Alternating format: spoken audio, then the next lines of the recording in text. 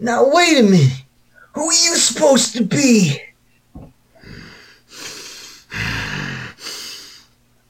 I'm incompetence. This sounds about right. I thought that was my name. Shoot. I gotta get I got a new title. Hold No, up. you're Boy Blunder. That's your nickname. But I'm obviously past the age of being a boy. I've gotten past that point like 4 years ago. Boy Blunder. It's Nah, Mr. I want you Blunder to call now. me Blunder Man from now on. Blunderman. Call you Don Red Blunder. Blunder if we're going by the Robin naming convention. Yes. Because Tim Drake has that whole Red Robin thing, and I'm surprised that wasn't a copyright infringement. Red Robin, yum. Please advertise us. Well, surprise, surprise, ladies and gentlemen. It's another episode of the Inciting Moment podcast. My name is Ian, your host. Who else here is with me? Hi, I'm Sam, and another victim of the incompetent one. And I am Harrison. Blunder boy. I mean, man. Mr. Blunder.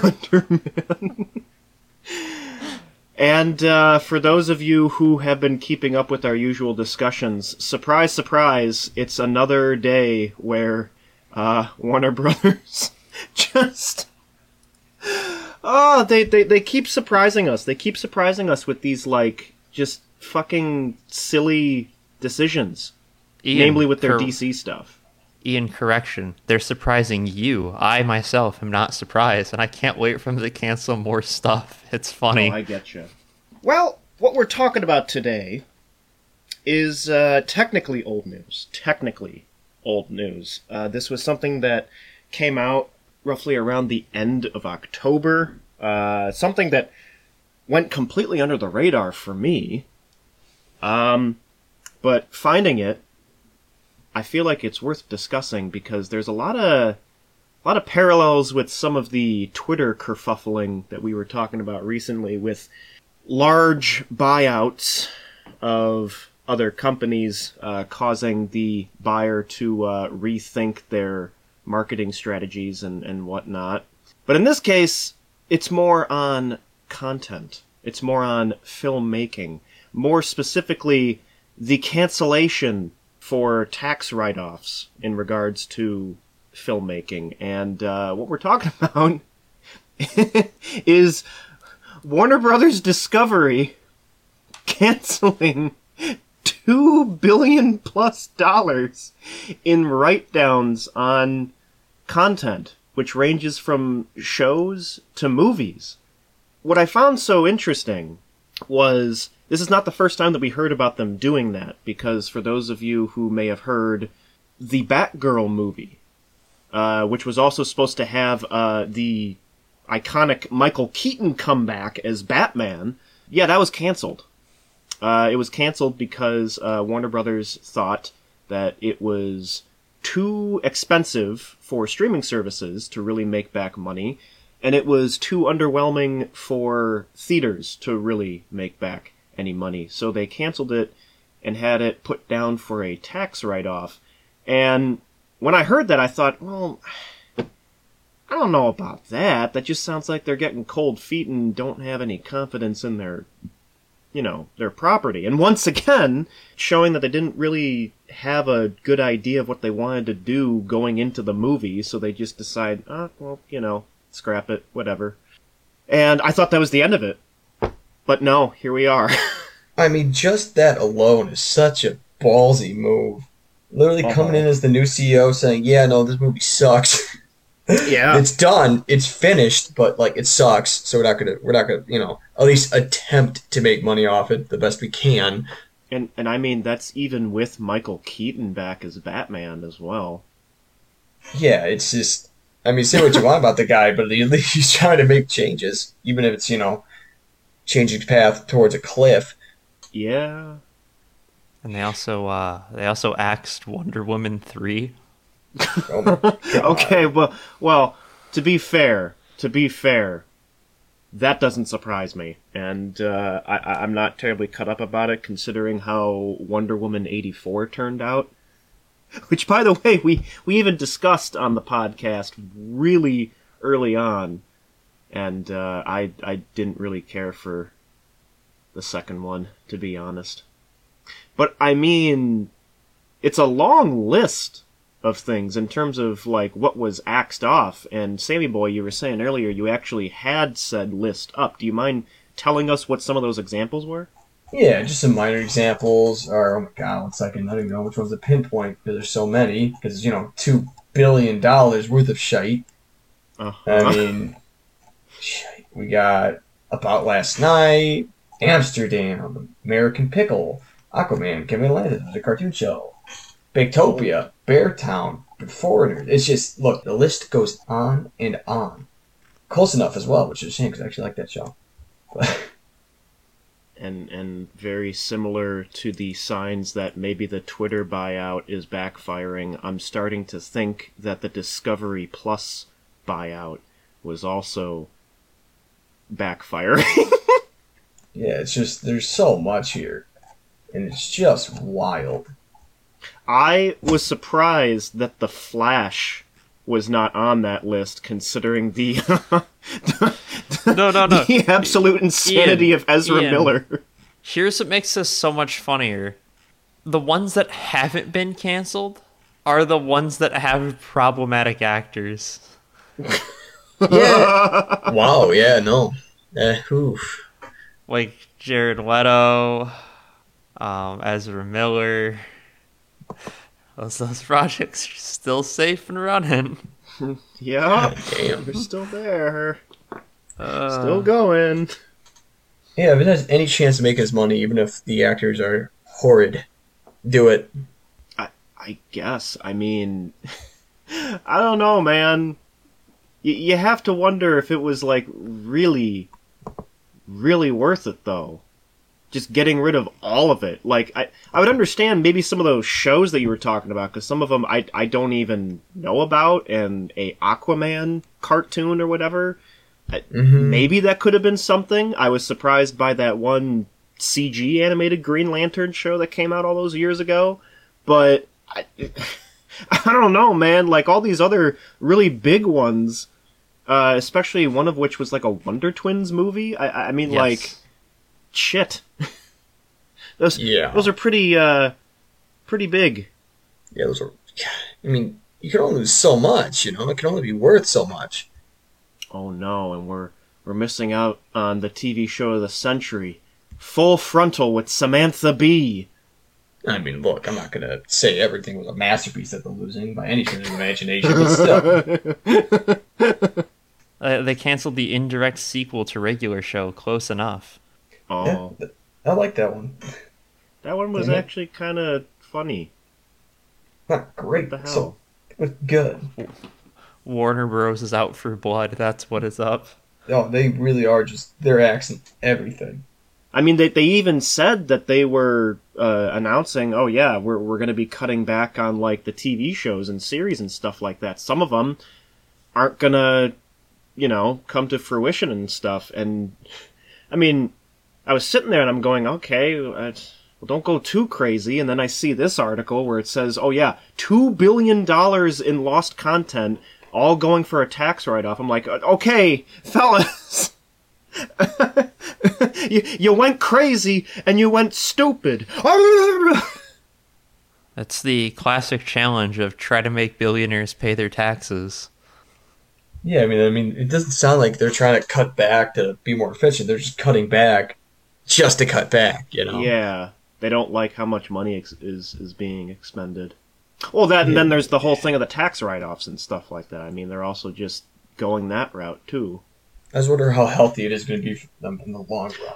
Yeah, because, I mean, the whole thing for a while was a lot of the new movie and show releases that were coming out on HBO Max, some of which I want to tune into, alongside, rewatching a bunch of classics that Warner Brothers has in their back catalog. It's just, I have to wonder what's going to happen to the platform when they are backpedaling on how much they're actually putting out in content. Because I have a feeling it's going to affect how many people are actually going to be tuning into HBO Max and stuff like that. If there's nothing new coming out, well then, what's the point aside from like when certain movies have like a theater and streaming service release, or when said movie is done with its theatrical run and then comes onto the streaming service. I mean, I don't find that to be enough.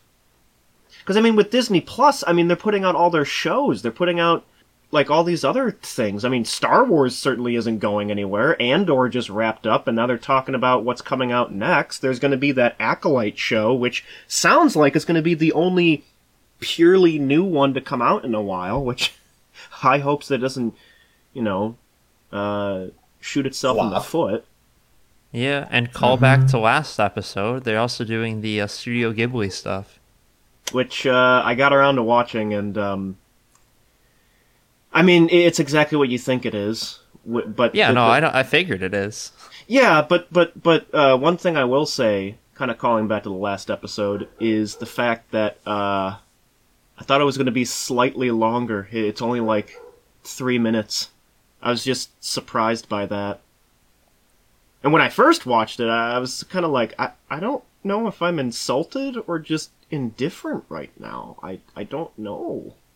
But it's unfortunate because for all we know, some of these Warner Brothers properties that are now axed, they could have been another, say, The Suicide Squad, where it's actually like a bit of a hit and people are like, yeah, more of that, please.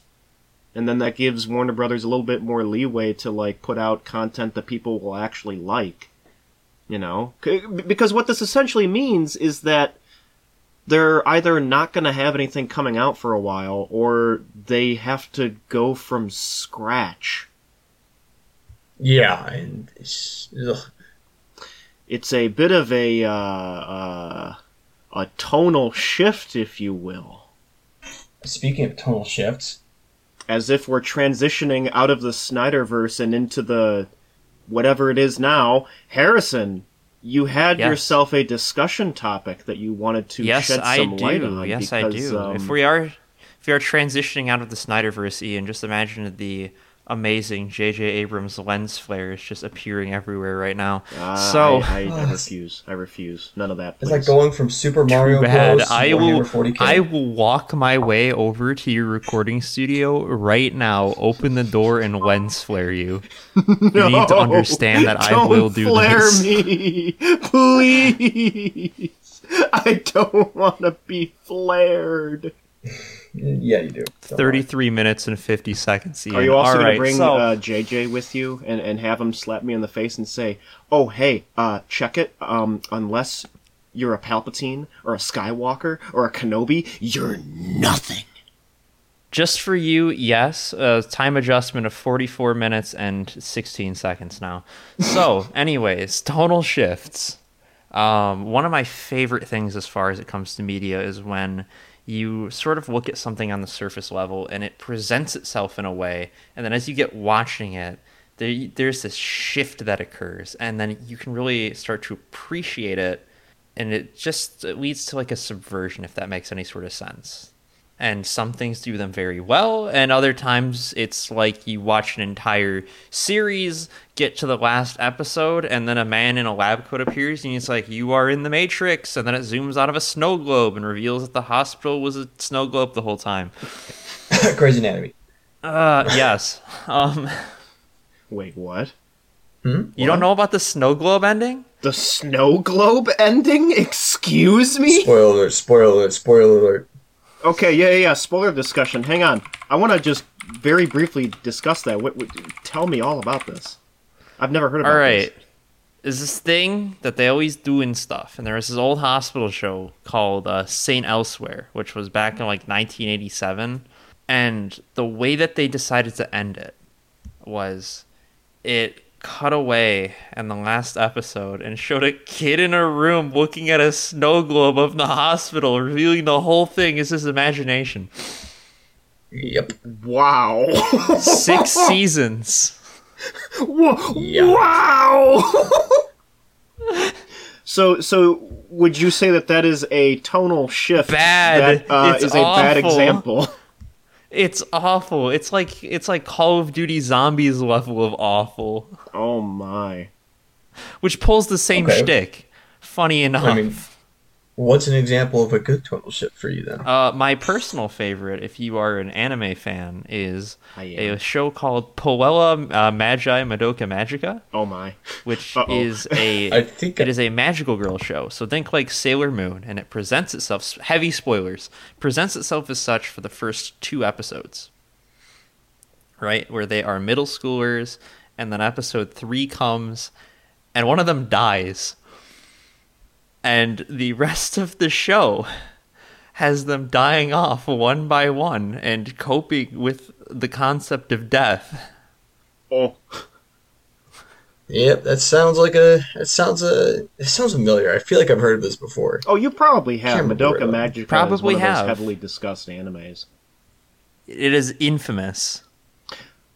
Kind of like School Days. If I had to pick one of my personal favorites when it comes to good tonal shifts, it is also an anime. It is an anime that you've probably heard of multiple times, known as Trigun, starring the character Vash, the Stampede. And the thing about Jack Trigun. the main character named Trigun, and his brother John Trigun himself, Quattro Gun, and his arch nemesis Octagon. Hell yeah! All right, so what does John Trigun do exactly? The thing about Trigun is that the whole antithesis of it is that the main character is built up as this highly dangerous outlaw who has a bounty of 60 billion double dollars on him. Which, granted, is not a real currency in real world, but you get the idea. Very big bounty. Because he has this aura of, like, terror around him, where wherever he goes, towns are completely demolished and stuff like that. But what you come to realize is that the man himself is a goof. And almost every time that a town is destroyed, at least from how things play out, it's on pure accident. Not because he is causing it directly, but because the people that chase him for the bounty cause the destruction. But because he's so caught up in the moment and things are happening so quickly, people just believe that he causes it. So you have a lot of these comedic moments where he's either intentionally playing up the terror as a means of comedically getting out of certain situations, or perhaps just general goofs and stuff like that. A good portion of the show is lighthearted, Wild Wild West fun. Until I want to say episode 11 or 12. Because that's when his past actually catches up. And you start to realize that there's a little bit more to him. Which, granted, you get little inklings as you go along, but this is the first big reveal that he actually has some baggage and previous demons to take care of. And the way things just shift, I actually found was very natural. Because, again, you got little inklings of it here and there, like hinting at, oh, well, who really is Vash the Stampede? Is he actually a goofball? Because there's quite a few times where he gets pretty serious and actually demonstrates that he's a highly skilled gunman and stuff like that. I think the best way to handle tonal shifts, in many cases, is that you give little inklings that, while it's not all sunshine and rainbows, there's some little things here and there that kind of creep up that, you know, kind of ground it in reality and still show that there's a threat. And then once you hit that point of, like, yeah, you're in the deep end now, that's usually how tonal shifts, to me, turn out the best. If I had to think of a absolutely terrible one, I've beaten them into submission multiple times, but the Star Wars prequels don't know what they want to be. At all. And I would say also the sequels kind of get into that too, especially with like the weird Marvel humor in The Last Jedi. But I honestly think the prequels have it even worse, because you have the intro to Revenge of the Sith, where Anakin and Obi-Wan are having like these funny little banter moments. R2's like spraying oil on droids and lighting them on fire and having general slapstick shit. But then you get to, like, Count Dooku being beheaded and, like, Palpatine telling Anakin to, like, murder a man, and it's just, like, it's all over the place. It's Ian, a mix of emotions. I don't think you're factoring in the best part about those movies, is that the entire antagonistic force that's presented is about economic trade warfare. Yeah. Like, it's this weird duality of serious drama about political groups and economics, and then just, hey, look at him, he stuck his tongue in the electric field. Yup. Uh-oh, Jar Jar stepped in poop. I mean, it's always one thing to have some comedic relief, but it's another if it's overbearing. Yeah. It's all about moderation, really. Yeah, in terms of a movie, I think it does it pretty well is Predator, the original Predator. Yes. Because it goes from like this action movie to this horror movie when you realize, yeah, these are badass soldiers, but when it comes to that thing that's chasing them down, there's just, there's another hunt. So I think it's a good example of a good one. In terms of a bad one, I don't know why, I can't think of anything off the top of my head. I'm sure there's a bunch. Like the ones you guys mentioned. Star Wars has a pretty gnarly. No, I get you. Here's my question. Do you guys have an example of a show or movie where there is a very drastic tonal shift, but you don't know if it actually works? Because I actually have one on mind. And I still, to this day, debate whether or not it was handled well, because it just kind of comes out of nowhere at points. Neon Genesis Evangelion. That's a canon. Yes, it is. I know where you're going already. Yeah.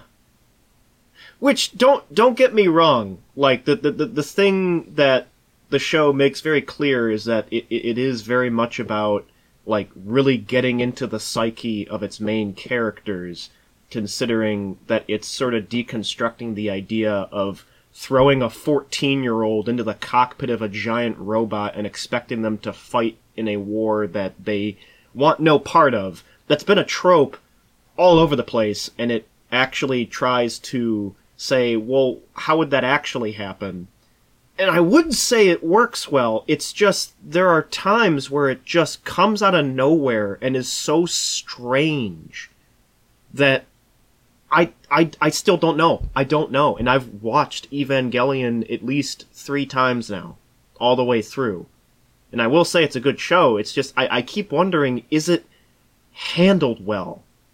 Yeah, no, I know what you mean with Evangelion. It's just, like, parts of it do great, and then other parts you're just looking at it like, did he really need to do that? Mm-hmm. You know what scene I'm talking about. I don't even need to mention it. I'm so fucked up. No, but sometimes, too, you get tonal shifts that aren't, like, within the same thing, but within a series. Oh, you mean like a follow-up that kind of goes in a darker direction and stuff like that? Yeah, like, you know how there's always a thing that people always talk about where it's like the grittier reboot of it, or stuff like that? No, I get that. Or Resident Evil going from horror to action. Yeah. But, like, superhero movies got their gritty reboots, which don't work a lot of the time, I'm going to be honest. No, they don't always. Well, I mean, the problem is that there was that long period when the Christopher Nolan Batman movies were coming out. Every studio thought, oh, so what made The Dark Knight so good is because it was dark, gritty, and edgy. So we just need to make our movies dark, gritty, and edgy. And they were trying to do that with characters that just don't work in that kind of tonality. In some ways, there's still a couple movies that come out that just try to be The Dark Knight, and it's just like, good. Why are we still? I had to this? double check something, Ian, just to make sure. I don't think The Dark Knight was what did it first. No, because it came out in July of 2008. But on that fateful day of November 15th, 2005, Shadow the Hedgehog Change the game forever. The OG Ooh, now that's an gritty interesting reboot. one. So now we're getting into video games. Tonal shifts in video game. Dude, Shadow the Hedgehog just hits you out of nowhere if you'll get all the Sonic games, and nothing else lines up with it. It's It hits wild. you out of nowhere the second that you boot up the game. My dude, Shadow, literally loads up a machine gun and then cocks it like a shotgun against the backdrop of the moon. Yes. All while some, like, Linkin Park-esque, like, edgy metal is playing in the background. Talking about how evil he is. Yeah, no. And It was special. It was special. It was special, and it came out of nowhere. And we love it for it. Mm-hmm. you know what? That's probably what it is when they just come out of nowhere with the twists or like the shift, you have no clue what's happening. Oh, absolutely. Yeah. And I mean, if we can kind of get into one thing, we were talking about gritty reboots. I mean, there's also just certain sequels or side story things that come out in certain series that hit you in the rib cage with some completely different Feels. tonality stuff. I mean, Sonic, Jesus. That's whiplash. Yeah. Yeah, it's rough. Adventure 2 in particular, like, jeez. Adventure 2 Yeah. is a work of art. I don't know what you're talking about. Obviously. I like Obviously. the Okay, see. I mean, there's also the thing of, I know this is more of a reboot sort of thing, kind of going back on that, but I mean, it is a night and day difference between, say, Teen Titans and Teen Titans Go. Yeah. Or Thundercats Roar. You think tone is something that people understand how to do well, but often they just don't. They get mixed and crisscrossed. Next thing you know, like if you got a good property that's ruined by the tone, it's not going to be good. It can't. Now- You have to get the tone right. Now, one of my favorite examples, though, Ian, of tonal shifts is actually the movie that I had picked out. Okay. I mean, it makes sense watching it, but at the same time... No. Well, let me explain here, though. The movie doesn't have the tonal shift because it's based on something else, and that's where the shift is. Oh. So this is an adaptation that, tonality-wise, differs from the source material. Exactly. That's one way to put it. Oh. Basically, the person who made it had died in 1998, and the movie came out in 2001. Okay. Well, that's an interesting little segue into that, because we're talking about tonal shifts when it comes to, like, reboots and sequels. Adaptations, that's a whole nother thing. And I mean, we've talked multiple times about adaptation and how it should be handled. Tonality, now that I think about it, is another important aspect when you're doing that. And I guess in discussing this movie, given that it sounds like you're somewhat familiar with the source material, we Yes. can decide if it, was for the better or if it was for a fever dream. Yeah, no, this movie's wild. It is. The movie is Cat Soup. Yes, Cat soup. cat soup. Cat Soup. Harrison, for the sake of Yes? clarity, not only for the audience but also us, even though we watched the movie, What the fuck is cat soup? what the fuck is cat soup about? All right, so okay. The name for the thing, all right?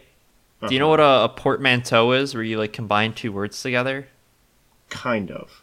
So, like if you just mix two words together, to make like one bigger word. Basically, it's called cat soup because the manga author used a pen name which was Nekojiro, which was a mix of the Japanese word neko, being cat, and shiru, meaning soup. Ah, okay. They just named stuff after soup. Like the original series they had was called Nekojiro Udon, which is another type of soup. But the plot of Cat Soup is about it's about anthropomorphic cats where a younger brother journeys through the underworld to save his older sister's soul after she dies of a fever. That is the basic plot. And I could tell that's like the basis when I was watching the first, I want to say 10, 15 minutes. But I don't know what the fuck was going on after that. Oh my goodness, Harrison, if I had to just ask you one question about this movie. Yes? Is this just supposed to be a fever dream? Is that what this is supposed to be? I mean, I don't want to like make it seem like it's nothing more than that, because very clearly it is. There's things going on. It's just, there came a point in the story where I was watching it, and it was up until the two cats went to that circus.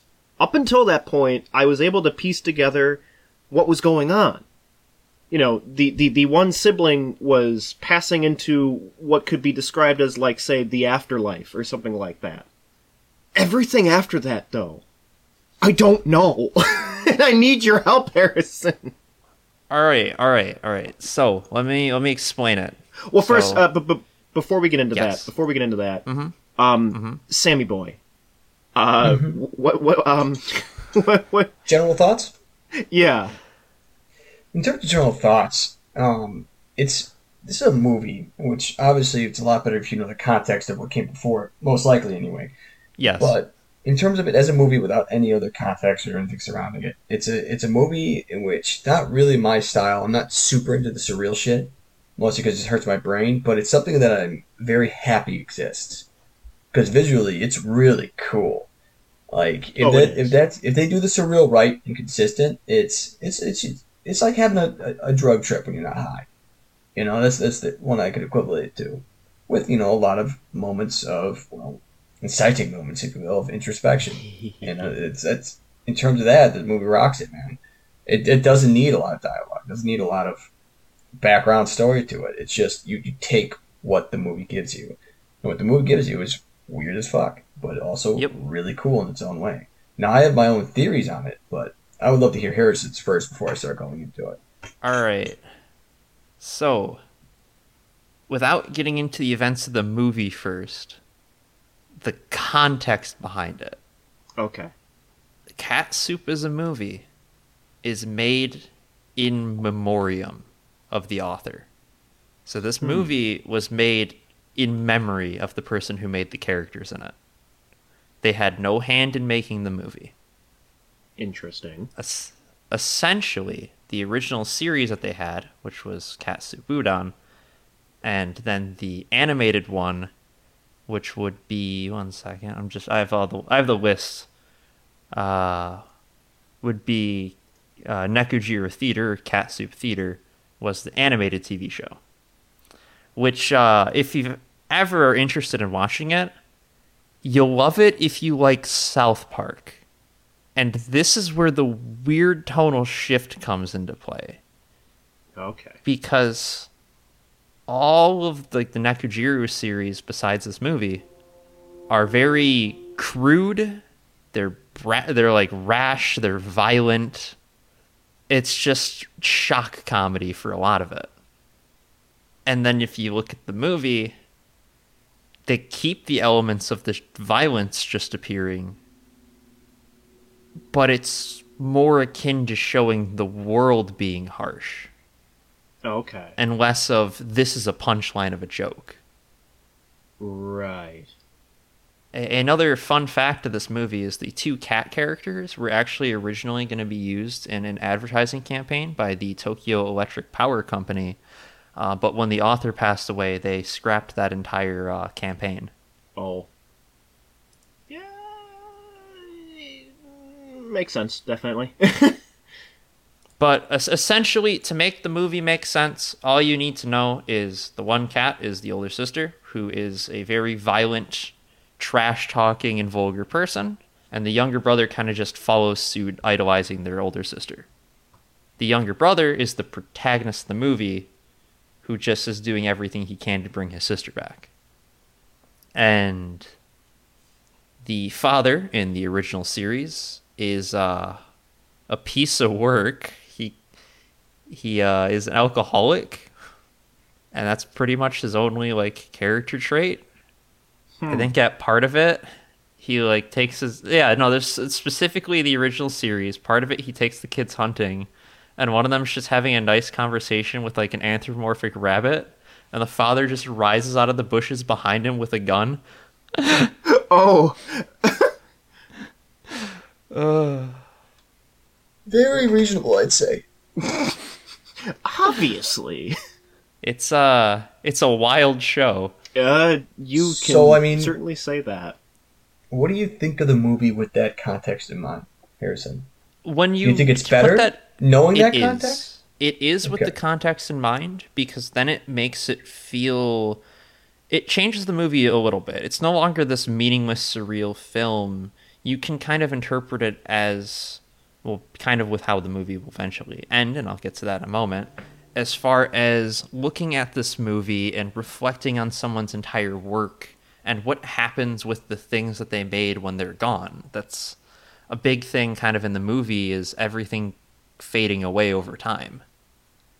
And these sort of like hazy memories of stuff. There's a lot of repeating symbols that you get no clarification of what they mean, because it's almost like they're forgotten as to why it's important.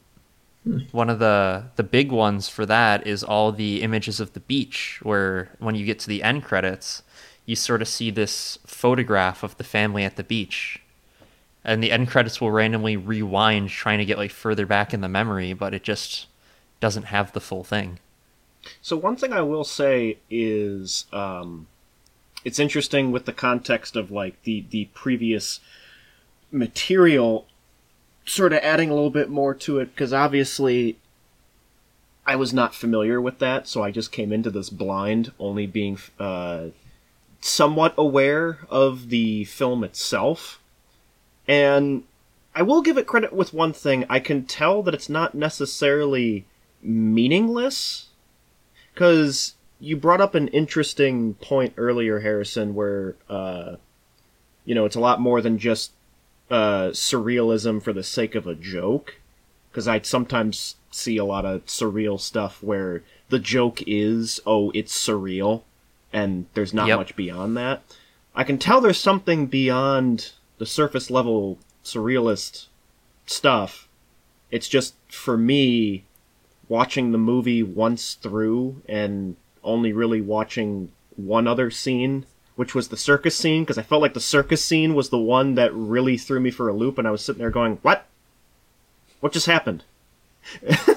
that was the one that just really threw me for a loop, and I had to wonder, okay, well now what's going on here? You know what? I feel like it's time to go to the big brain, analytical. What is the deeper meaning? Yes, I think bring out our English degrees here. So there's 3 things I've noticed in the movie. Yes. And it's death, time, and circles / cycles. Yes. Obviously, it makes a lot more sense with the context of the original creator dying. Right. And I feel like this movie's almost an acceptance of that. And starting with the first thing being cycles and circles, a lot of stuff's repeated. So the first thing after the brother gets the soul from the Buddha-looking mofo is a little picture of a flower. Well, that flower comes back at the very end, and it's the cure to his sister's catatonic state. The whale in the circus, which is the Great Whale Circus. There was something else. The flower, the whale, which comes back in that crystal lake. The elephant. The elephant. Yes, the elephant, which comes back as a water elephant later. So there's a lot of things that are repeated. And to summarize it without going too elaborate, it's, death is a cycle. Life and death. Time moves onward. You can reverse time, sure, but it will always go forward. It's like the recording at the end in the credits. Yeah, you could reverse time. You could look back, but it doesn't matter. Time moves forward. Like, one of my favorite scenes that kind of encapsulates that, too, is on the scene where they're on the boat, there's part of it where there's the fish, and it just shows this goofy little thing with the fish running and getting cut by a little samurais and then diving in the water. And it's just like, okay, yeah, no, it's kind of funny there. And it's swimming off as a skeleton fish, and then it cuts to like a memory of the kid finding a dead fish on the beach, and the mom just kind of like hitting him on the back of the head for playing with it. Mm-hmm. I mean, yeah, there's a lot of going back to the kind of kind of gross roots. Not gross, but visceral roots. I mean, you eat stuff, you shit it out. That's life. Very true. Mm-hmm. Very, it's not true. trying to be pretty. I mean, it's surreal about it, but it's also it says it plainly. And one of my favorite little details too with it is the ending of the movie, before the credits at least, ends with a classic scene. If you've ever actually had one of those old CRTVs, when you turn them off, how there's the loud like thoop, and it all zooms into the center. Mm-hmm. Mm-hmm. It does that, and it does this first on the dad, where he just vanishes with it, then the mom, then the older sister, then it pans out to the kid alone, and then the house. Mm-hmm. It's as though the movie itself is a life you just witnessed, and now it must come to an end. And that's the order they'd pass away of old age. Because it does it from oldest character to youngest character. Yeah, that's something I didn't think of. That's a nice little detail. Mm-hmm. That was kind of what I was picking up from the ending.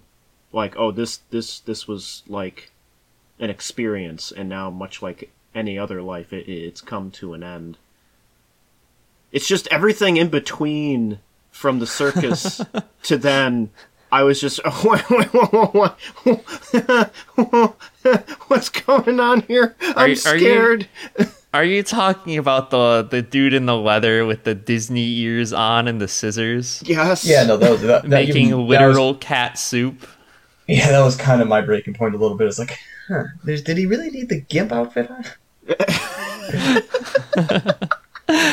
What makes it so much funnier is, if you're listening in and have not seen this movie, you have no clue if this is just a skit. But this is genuinely in the movie. It is not a bit. Yeah. What are you guys' favorite, like, visual in the movie? Or I should say set piece, I guess is another way to put it. What's your favorite little part of that? Because mine is definitely the red crystal sea with the whale in it. I thought that was so cool. Oh, that was a pretty big highlight. I think that was probably mine, too. I was kind of taken aback by it. I don't know why. It gave me a feeling of Moby Dick. I don't know why. Well, obviously the Great White Whale, but I felt like it was more than that. I can't express directly why. My favorite is actually right before that, right when it's during the time rewind. Because you see all of these essentially like horrific events and deaths just in reverse. And then right after that, time hits a stop, and then it goes into that scene where all of time is frozen. And it's this really interesting shift of the reveal that it's the god of the world essentially moving time back and forth to just try to grab an object that's just out of reach, without any sort of care, callous towards the people who are living there. He just only wants that object. Also, the god is the same dude in the circus. It's my other favorite little detail. Yeah. That they depict God in it as the circus like head magician, because that's what a little kid would do. You'd see someone perform what you think is magic and go, this person has that power. Yeah, I think the first moment where I was like, oh, okay, that kind of came out of left field was when the one circus performer was like cut up into like little slabs of meat and then reassembled. I'm like, oh, okay. Yeah. Again, adding to that, almost like God's playful in a way. Yeah, because he's just a circus performer. The movie makes a lot more sense if you look at it as far as this isn't what's literally happening, but how a child would interpret it. I guess, and I figured that was the way it was going with like how certain characters or creatures sort of react to having certain things inflicting them. Like, because one of the first things you see Nyata at one point splitting his sister's soul in half, and it looked like a cartoon essentially in terms of how it was handled. The one half stayed on one end and Nyata kept the other, like it was a rubber band snapping in half. So then when it came to this scene and, you know, the performer was being sawed in half, I'm like, okay, so it's going to be like something cartoony looking. No, actual blood is being spilled all over the place. And I'm like, okay, wait a minute. Yep. Yeah, and I think a large part of it is, I mean, it is, you know, obviously from the viewpoint of children, but once you really think about it, no one really knows what's after death. I mean, of course, there's religious connotations, but this surrealism, who knows? You know? It could just be a wild Salvador Dali painting after we die. No, that is true. I mean, my other favorite little detail, too, is there's this recurring butterfly. And the butterfly itself is like basically a stylized door hinge in its appearance. Oh, yeah. It's opening the door to the realms beyond. And it makes like the little door squeak noises as it flies. Yeah. I mean, it's a weird how it kind of portrays death, because it's a light thing and a heavy thing. Yeah. Because even God literally resets the universe to pick up his lost fruit. Yeah. So it's kind of going back to almost more comedic roots, but it's darkly comedic. Like, we're all gonna die. You know, everyone's gonna die. There's no exception to that. Brother, sister, mother, father, everyone dies. Mm-hmm. But maybe there's something darkly comedic in that certainty. You know, why not make a joke out of it? Fair enough. Yeah, that's basically the movie, really. Mm-hmm. Yeah, because it's taking this dark comedy and depicting it this way. Yeah, it's something to follow the creator. You know what I mean? And yeah, no, heavy recommendation. It's not usually my type of film, but I'm incredibly happy I got the chance to watch it and got the chance to even hear about this thing fucking existing. So I highly recommend it. At least watch it once. Even if it's just for the visuals. Yeah. And it's short. It's only half an hour, guys. Literally an episode. I was about to say the same thing. My sentiments exactly. I also recommend it almost purely because it is only a half hour. So even if the surrealism puts you off in a way, it's much shorter than the usual movie.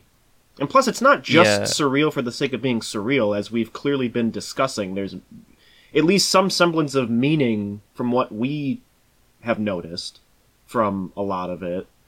But it also just looks interesting. Yeah. My only question, though, Harrison, I don't know if maybe perhaps you know about any of this info. Is Cat Soup another one of those anime that is in, like, copyright limbo? Because I'm looking online, and... So, Cat Soup gets hard as far as the copyright goes, because trying to think of the best way to put it. Basically, because the actual author is dead, that's where it gets tricky. Right. Because she was married. I don't know what he did with the copyright after she passed away, but I'd have to do a little bit more digging into that. Mm-hmm. It is a little bit tricky. Well, the reason I ask is because looking online, it looked like the last time that this little short film was given any kind of release was in like 2003. And I figured that was the case because watching the YouTube link that we'll of course also share, because I mean, if it's free to watch and there aren't any implications or problems with putting it out there the way it is, might as well just share it. The footage looked like it was like one of those old like master tape sort of to DVD things, because there were like little bits of like interlacing artifacts and stuff like that. There was like little bits of rainbowing that kind of happens when you have bad de-interlacing stuff, and if there was any interlacing, that obviously means it was from an older time when it came to like DVD manufacturing. So I figured that it has been quite a long time since it actually had a re-release. Yeah, and it had me wondering if the most recent re-release, if it does help, is from 2003 with a collector's edition. Which, funny enough, it actually has a liquid on the inside cover. So it's a liquid cover. Oh. Interesting. It's like $100. It's expensive. Oh, damn. Okay. Good lord. So I don't know. I'm just imagining if like they were to re-release it, they'd like maybe release it in higher resolution on like a Blu-ray or something. Maybe. I'd have to track down and see who actually owns the copyright and see what's going on with it, really. Yeah, because I mean, I was looking all over the place to see if it had a re-release in like higher resolution, and it seems to fall into that camp of like early 2000s digital animes, kind of like in the same boat of Interstellar 5555, where it just hasn't really been re-released in any better form in a while. I know there was a Blu-ray of Interstellar, but it was a pretty bad one, which was just a really shitty upscale, and it wasn't even like de-interlaced. So, Lord.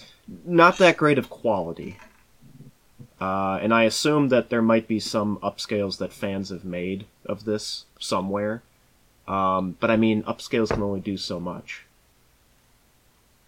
This is one of those, you know, little short films that deserves to be re-released in a proper, like, modern trapping. Because, I mean, it looks good. The actual frame-by-frame animation is fantastic. It deserves it. But yeah. That's been our little inciting moment on Cat Soup. Now! Watch it. Yes, Eat it. Indeed. Watch it. You might as well. Eat the cat soup with your eyes. Yes! Seep it through your pupils! You don't only eat cats in China, baby. It's global. Oh, no. We're going further beyond. Even further beyond! Ah! So what's the next thing? Well, that's a good question.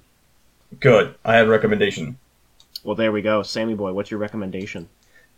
It's a movie I just literally watched by random chance. A little film that's also in Japan. Oh. There's a nice little, tangent there. Bullet Train, starring Brad Pitt. Oh, okay. I actually have not gotten around to watching that, so... We're talking action movies, and we're talking about action movies on ADHD. Oh? Oh, yeah. You'll see it when you watch it, boys. It's, Okay. Well, that's interesting. This is a more recent release, too, so... I will only give one spoiler. I hope you guys like Thomas the Tank Engine. Thomas the Tank Engine. Oh? Train Engine. Yes. You know I do. Good, because it's a major plot point, but we'll save that for next time. Oh, that's good. Well, there we go. Until then, we will tune back in to give our thoughts on that film. In the meantime, everybody, stay chill, and we'll see you on the next episode. It has been the adventures of Mr. Incompetent and Blunderman. Indeed! Man. Oh. Cue the bad Nirvana cover.